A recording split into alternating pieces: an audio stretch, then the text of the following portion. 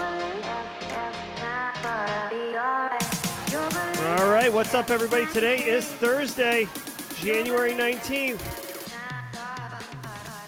Welcome to episode number 285 of the Simply Cyber Daily Cyber Threat Briefing. I'm your host, Dr. Gerald Dozier, and over the next 45 minutes, me, you, John De La Cruz, Nathan Bolin, Carrie, and Usha 412, and the rest of chat are going to be bringing hot takes on cool stories, cybersecurity news, the top news of the day. I'll be giving my analysis on that so you can operational it at work this week, understand macro level pictures. If you're looking to break into the industry, listening to all this terminology, macro level, concepts going on, terminology, threat actors, etc., are all going to be very, very valuable to you as you migrate and make your way into the industry. But before we get into all the spice, all the hot takes, I want to say shout out and thanks to the stream sponsors. Thank you so very much, Barricade Cyber Solutions.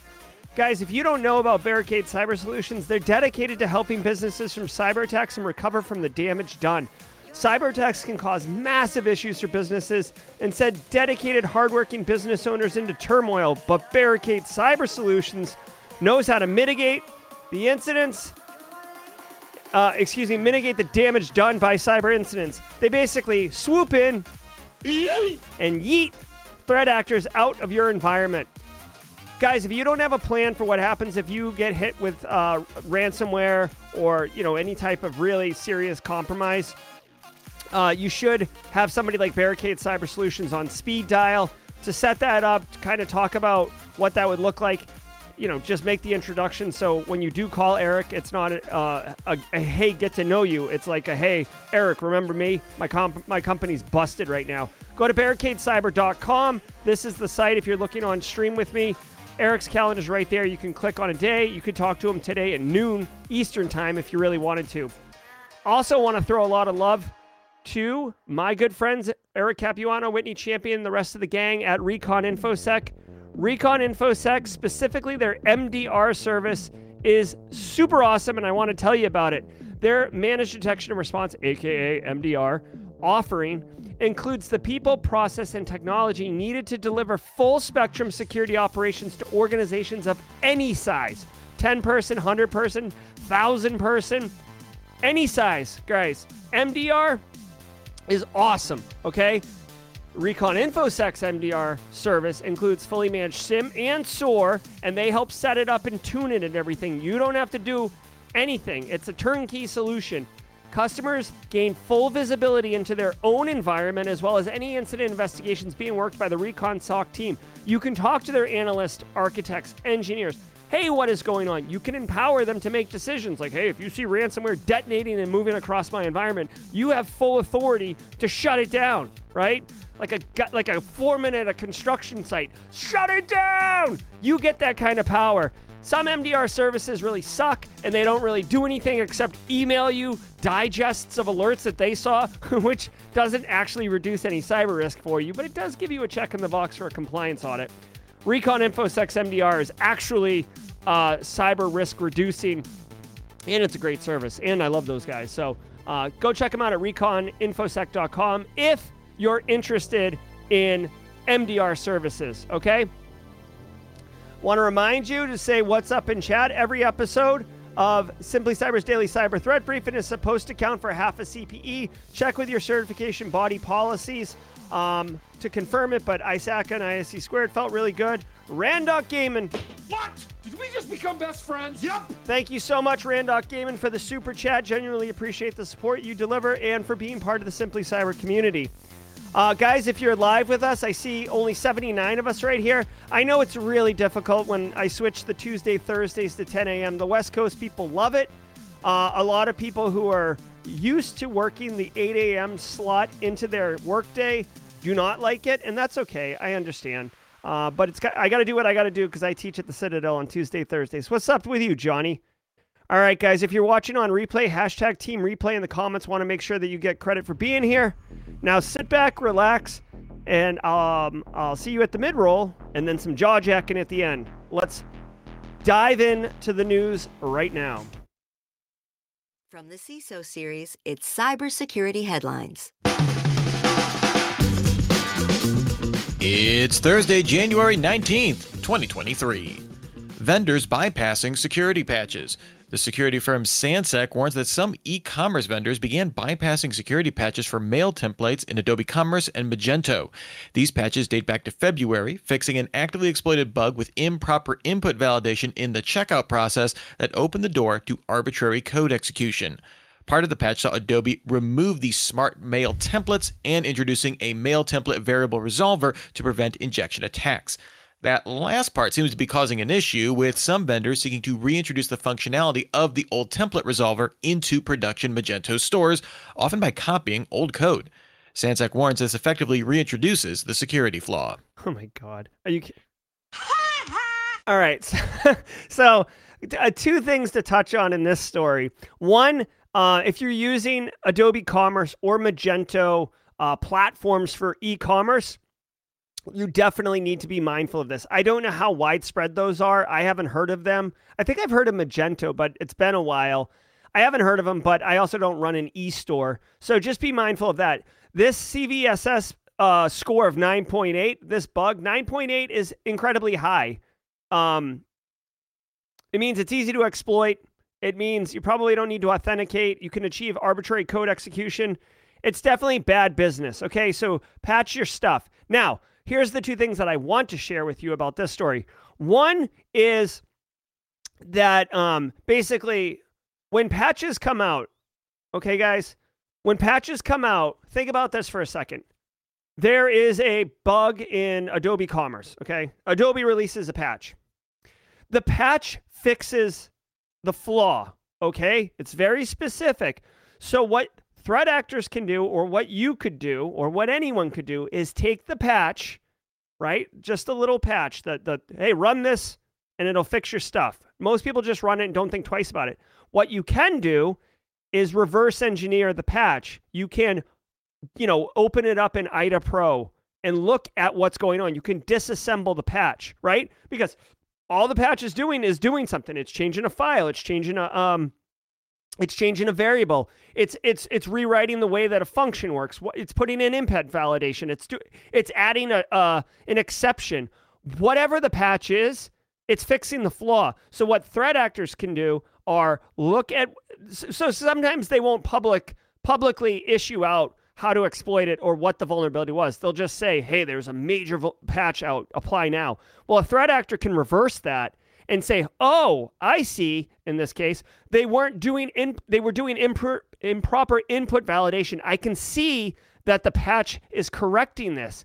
So now I can pinpoint exactly where the vulnerability is, and I can back up from there and develop some type of exploit.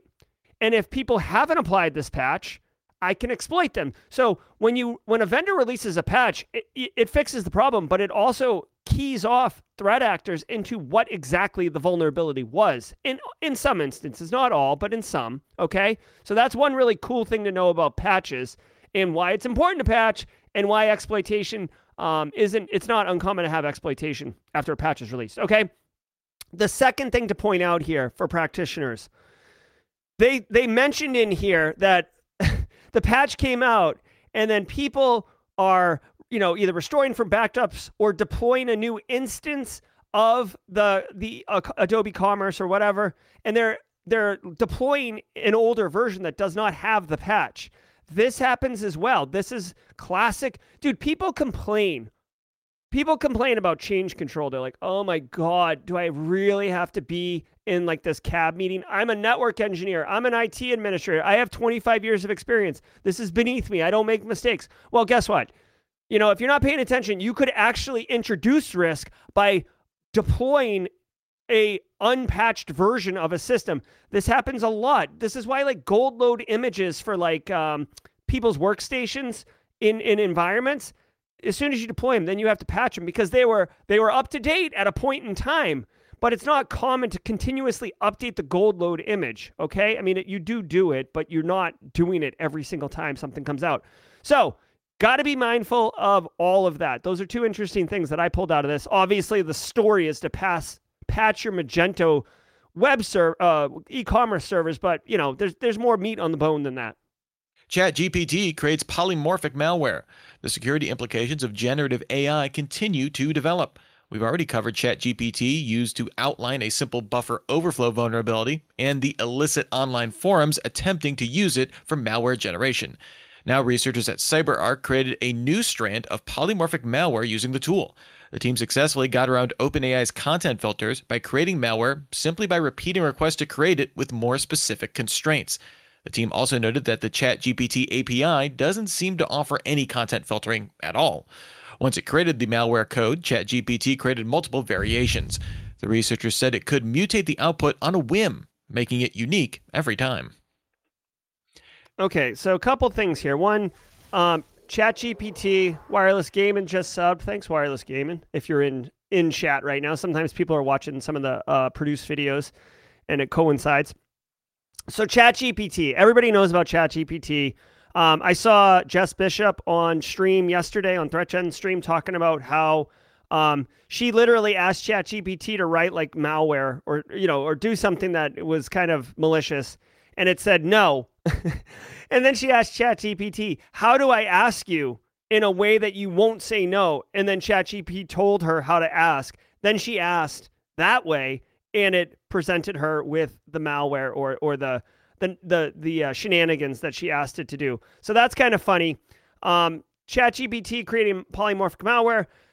I would argue that this isn't really what polymorphic malware is. What they said was they asked it to create, let's say, a buffer overflow, and it created it one way. Then they said, can you create it another way? And it created it a different way. Same impact, same outcome of the malware, but it's written differently. So if you were doing signature-based malware detection, the two instances would look different.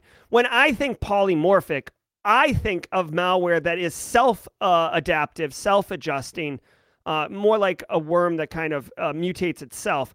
This is an author generating the same kind of thing and having different instances of it. So to me, that's a little bit of a nuanced difference. And, I would argue until I get more informed that this is using polymorphic incorrectly. The final thing I'll note is that the threat actor, the final thing I'll note is two things. One, so if you've used ChatGPT, you've probably, and a cybersecurity professional, you've probably got the, hey, this violates our terms and conditions, poo-poo notification from ChatGPT. As it said in the story, and as I've discovered, like I have had ChatGPT tell me multiple times, like, you're asking for like a weapon, you're asking for malware, like you're asking for things that violate terms. My account has never been throttled. My account access has not been suspended or terminated or anything like that. There's no penalty right now for asking for ChatGPT to help you commit crime. That's a problem. Second of all, they point out in the story, the API calls don't do any checking at all, according to their research.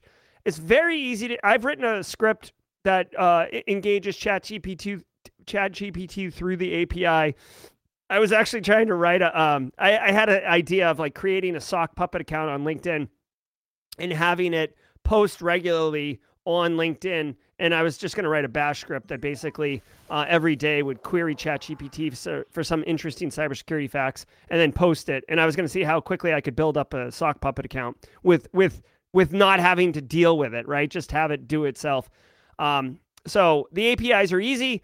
If it's not doing any input validation, it's even easier. Threat actors who are trying to write code, it's not that hard to write a script, right? So, getting this thing to do it wouldn't be hard. I agree with people in chat. And until this thing gets some guardrails put around it, it is very scary how easily it can help someone get weaponized wicked fast.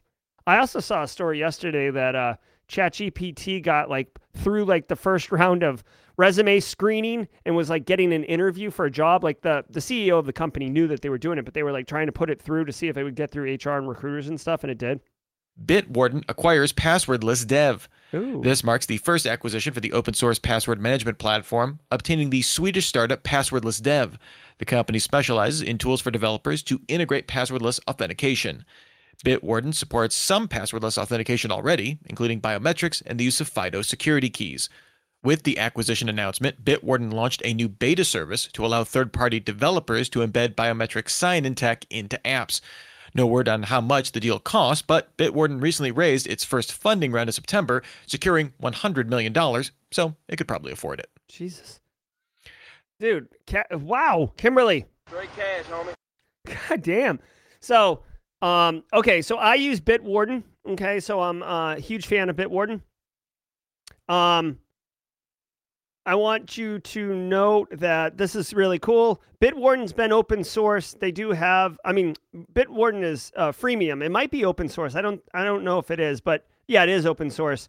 I use it. I love it. It's on my devices and stuff like that.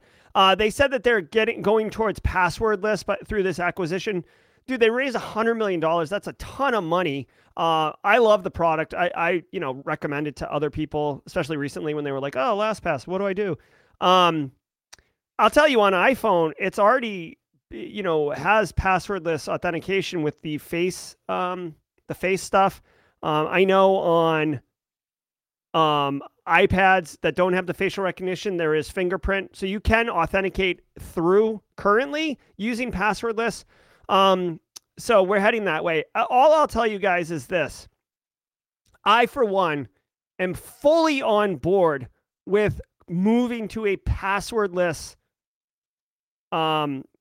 architecture for authentication, right? There's lots of different ways you can have, it's still kind of a password, but like Windows has the way that they'll show you a picture and you click on a couple different spots in the picture. That's one way. There's biometrics, iris scan. There is YubiKeys, like having hardware tokens and stuff. There's a lot of different options out there, and a lot of tech is allowing for integration with these options.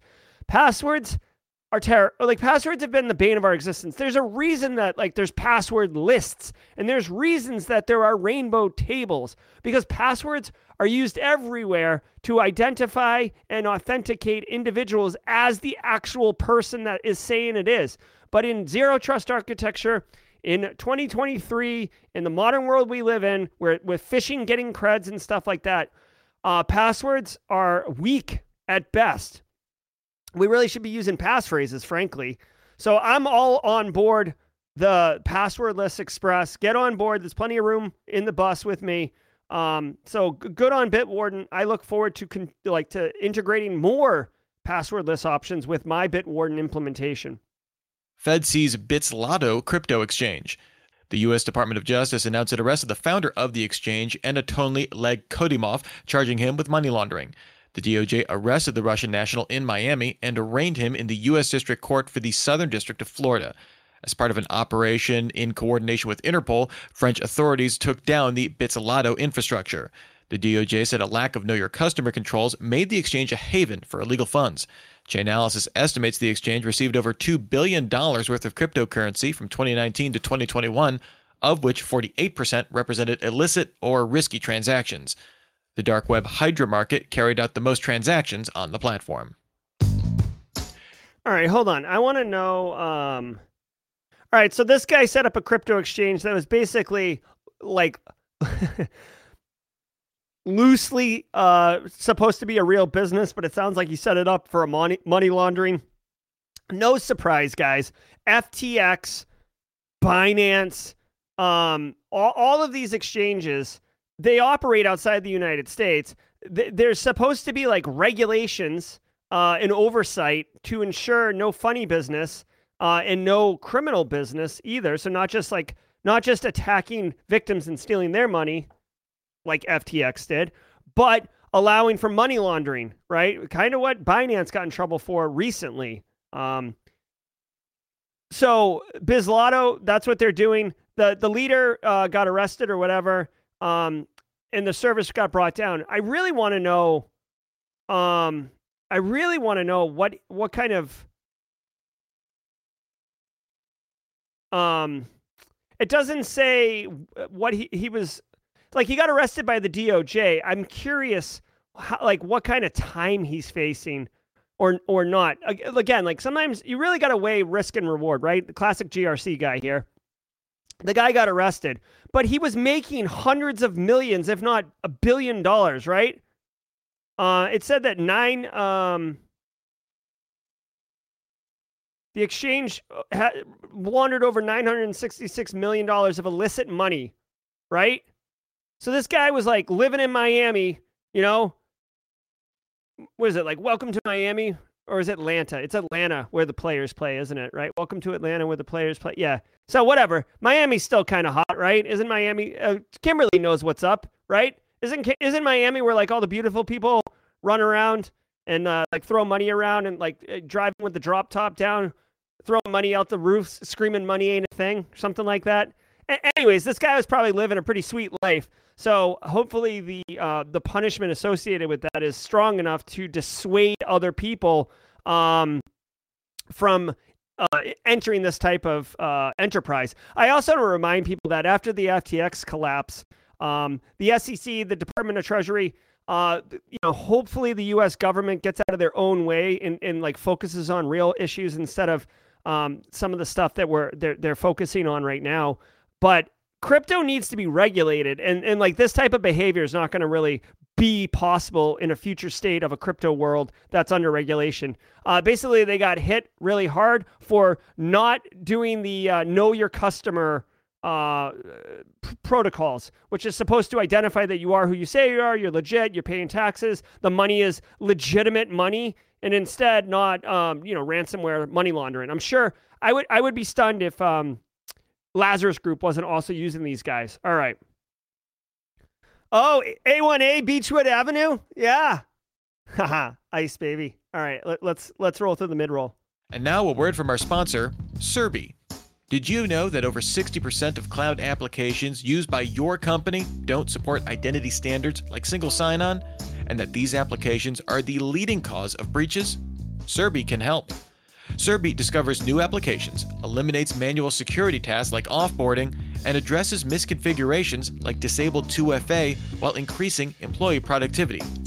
Wait, a security tool that increases productivity? Yep.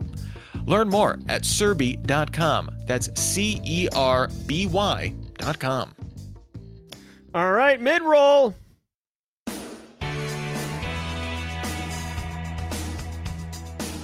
All right, guys. If you're new here, we do this at midway through the show every day.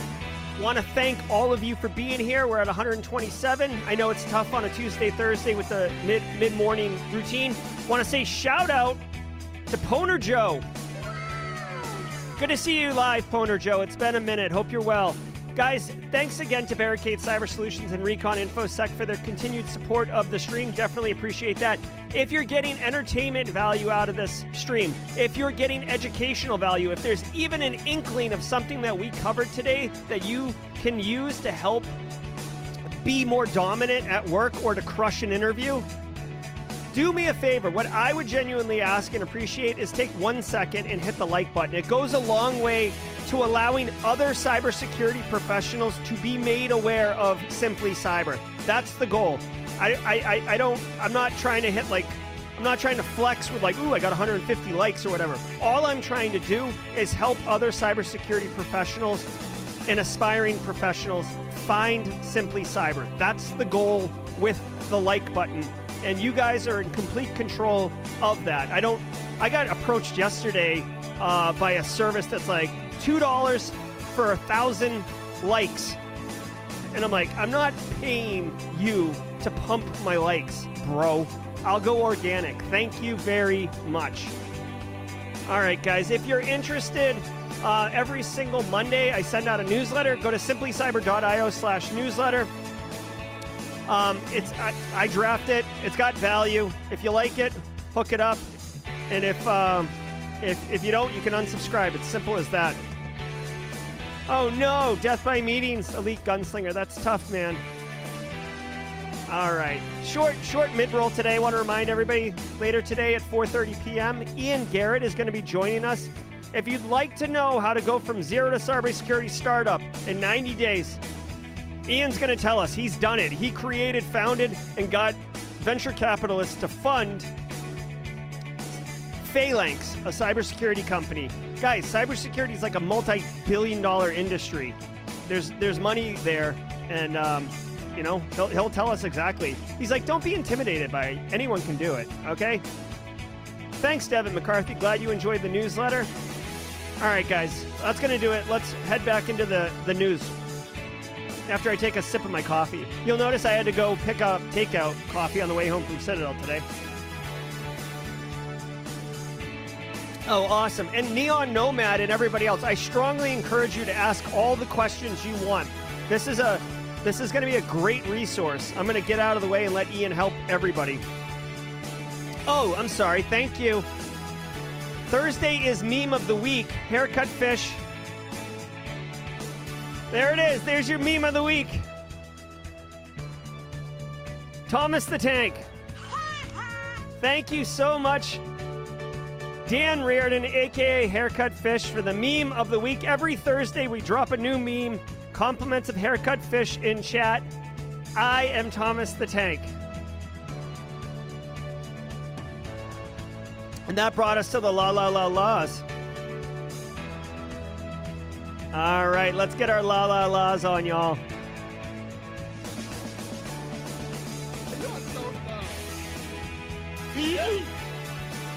All right, thanks so much to everybody in chat, especially Dan Reardon, a.k.a. Haircut Fish. Best wishes on the new job. And for those who were talking about getting interviewed this week, I wish you the very best on crushing your interviews. Let's get back into the news.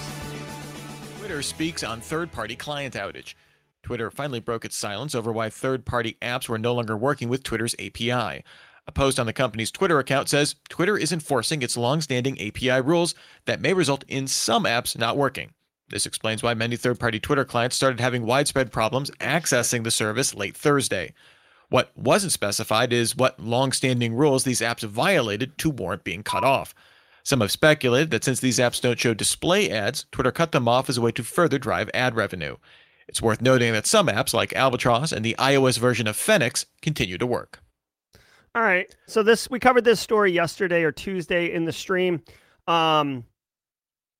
Twitter, like Tweetbot and some other services broke. I lost my mind and said, like, that's insane. Either Twitter's trying to do everything in-house now, or, like, there's got to be something, probably money related. Straight cash, homie. Because APIs, like, there's too many things with APIs. It'd be so dumb for them to, like, stop APIs. So what it sounds like they did, now that they looked in it, is saying that when you sign up for APIs, just like when you sign up for anything else, there's a bunch of, good luck, Carrie.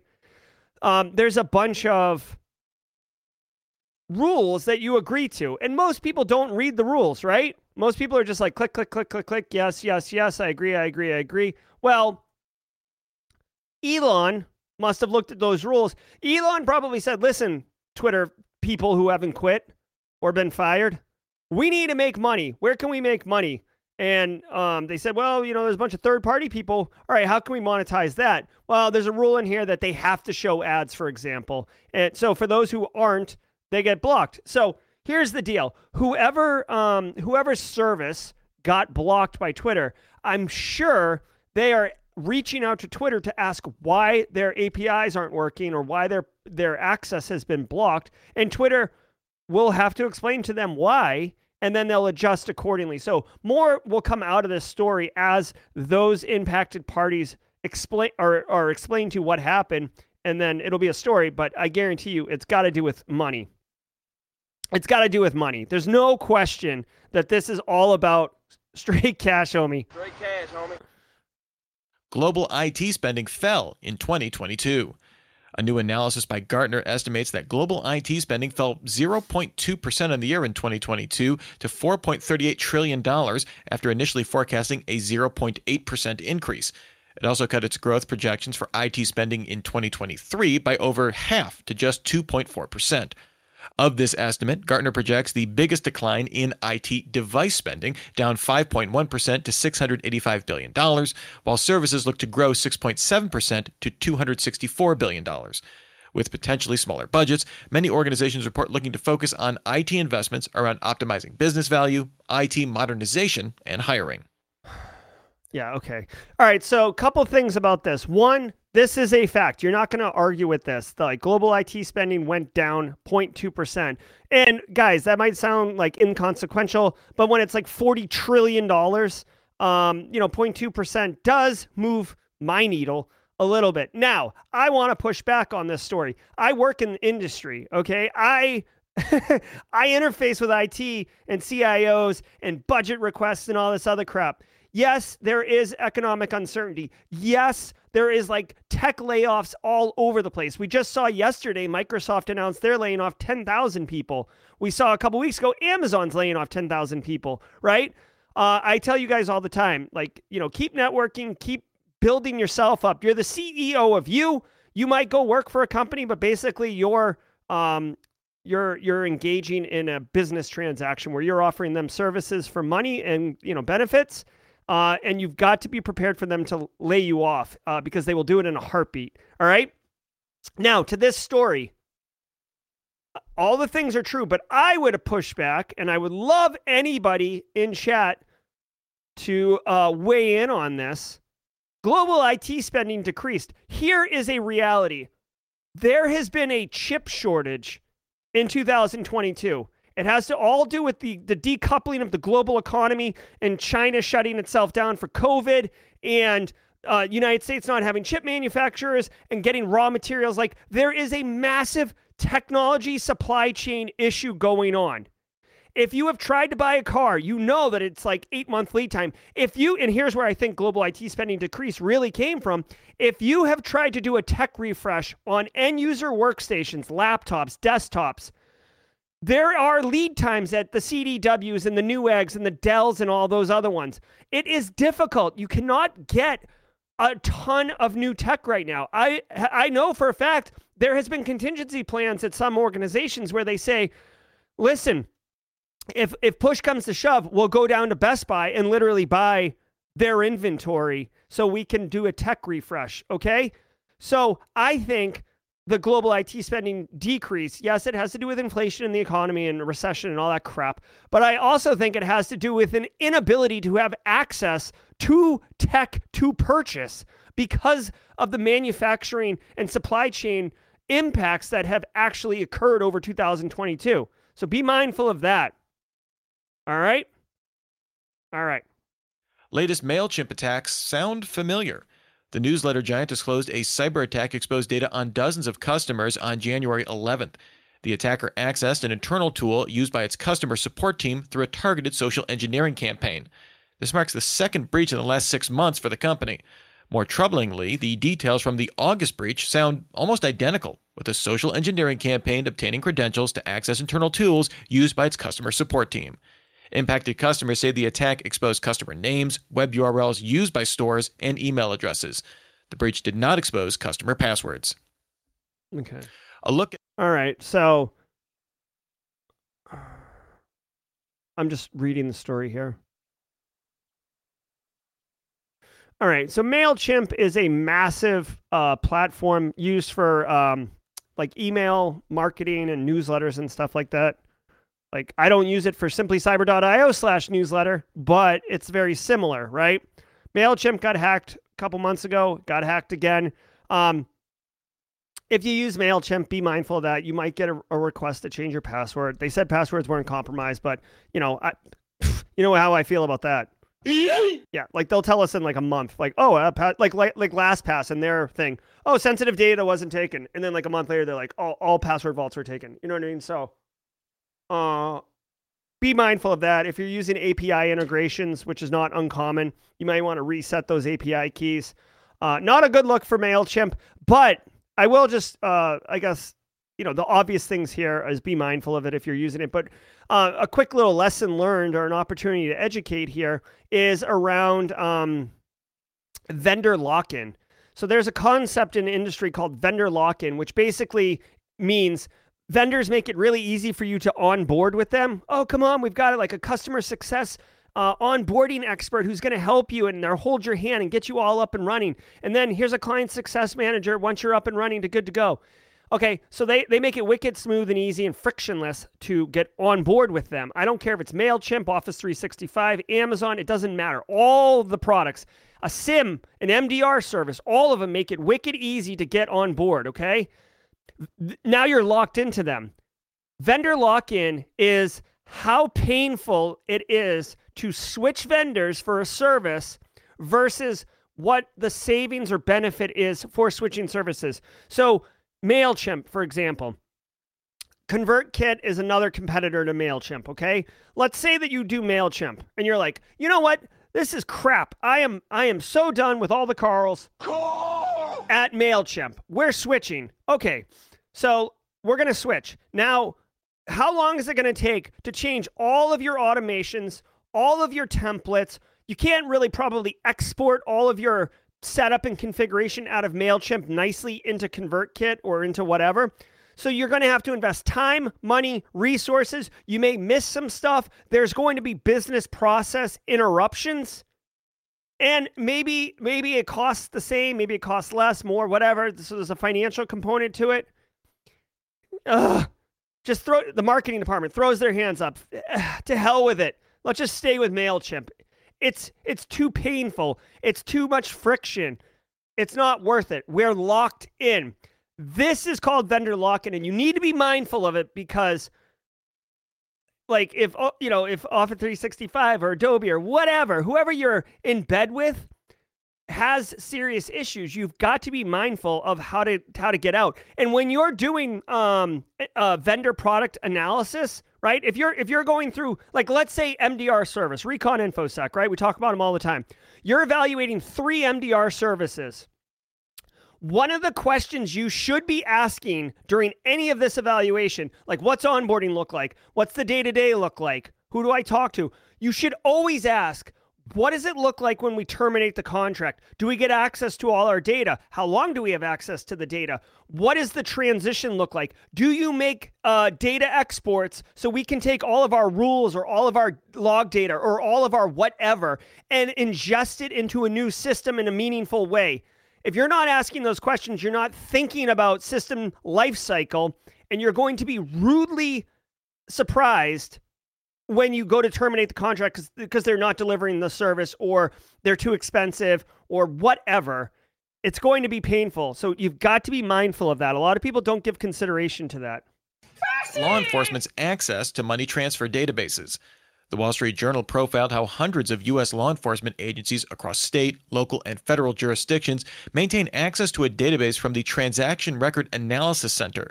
This database shows the flow of funds through money transfer services like Western Union, MoneyGram, Dolex, and Euronet. The Arizona State Attorney General's office initially set up the database back in 2014 as part of a settlement with Western Union to combat drug trafficking.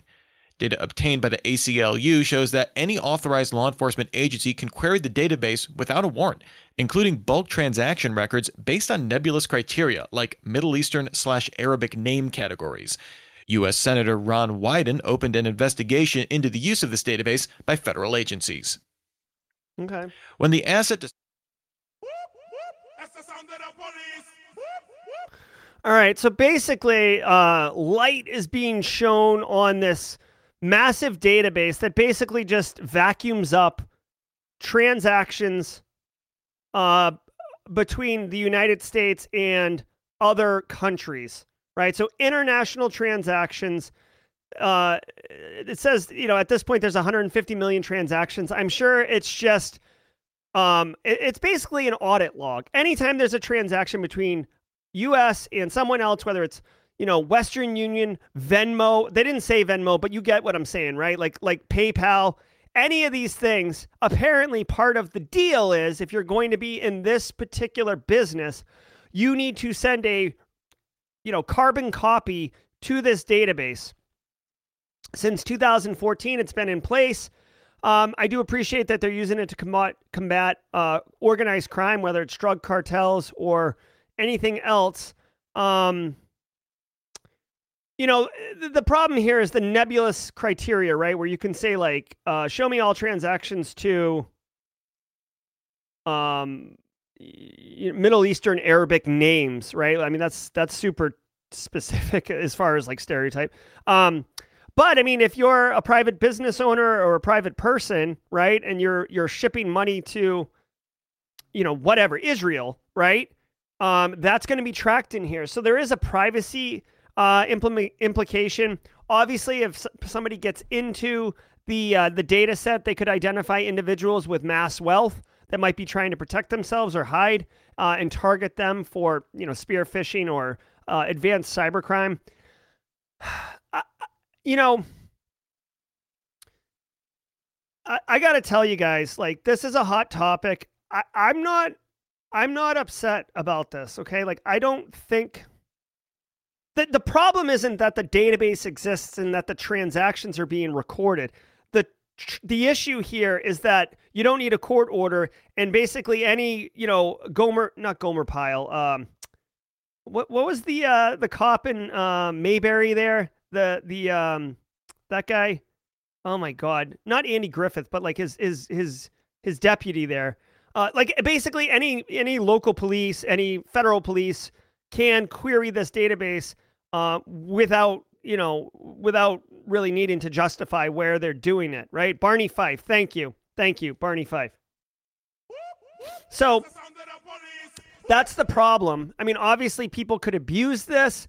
You would hope that, here's where I am. I don't mind that this data exists. I like that they're using it. I think organized crime and drug trafficking is terrible. I think that there's an opioid epidemic, especially in the Northeast in the United States.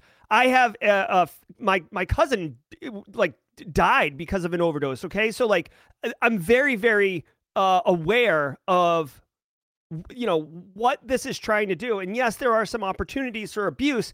You'd have to think that there is some audit record or log of like Barney Fife queried Middle Eastern Arabic names and got these results. You'd have to think that there is some oversight central to the database on who's using it and how they're using it. You don't have to request a court order, but you're also not doing it like using Google incognito mode, right? There is some type of audit and checks and balances. So I'm not upset about this.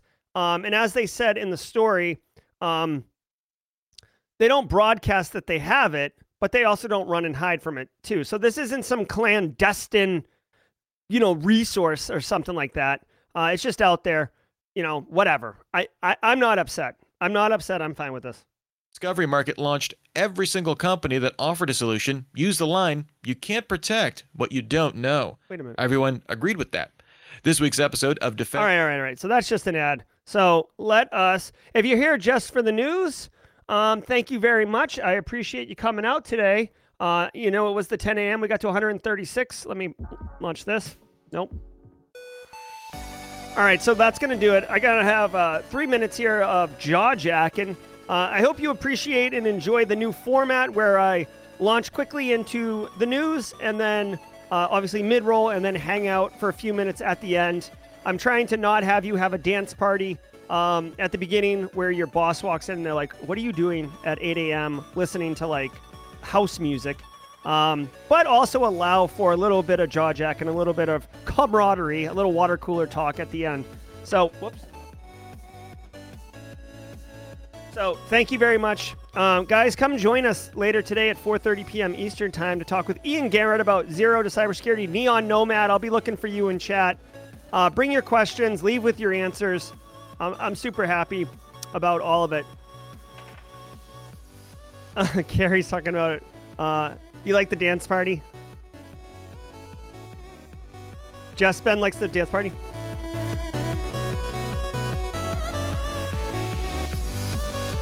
All right. All right. Recon InfoSec at 12:30 Central. I will share that. I do really enjoy that. I try to join when I can. I'm going to drop this in chat.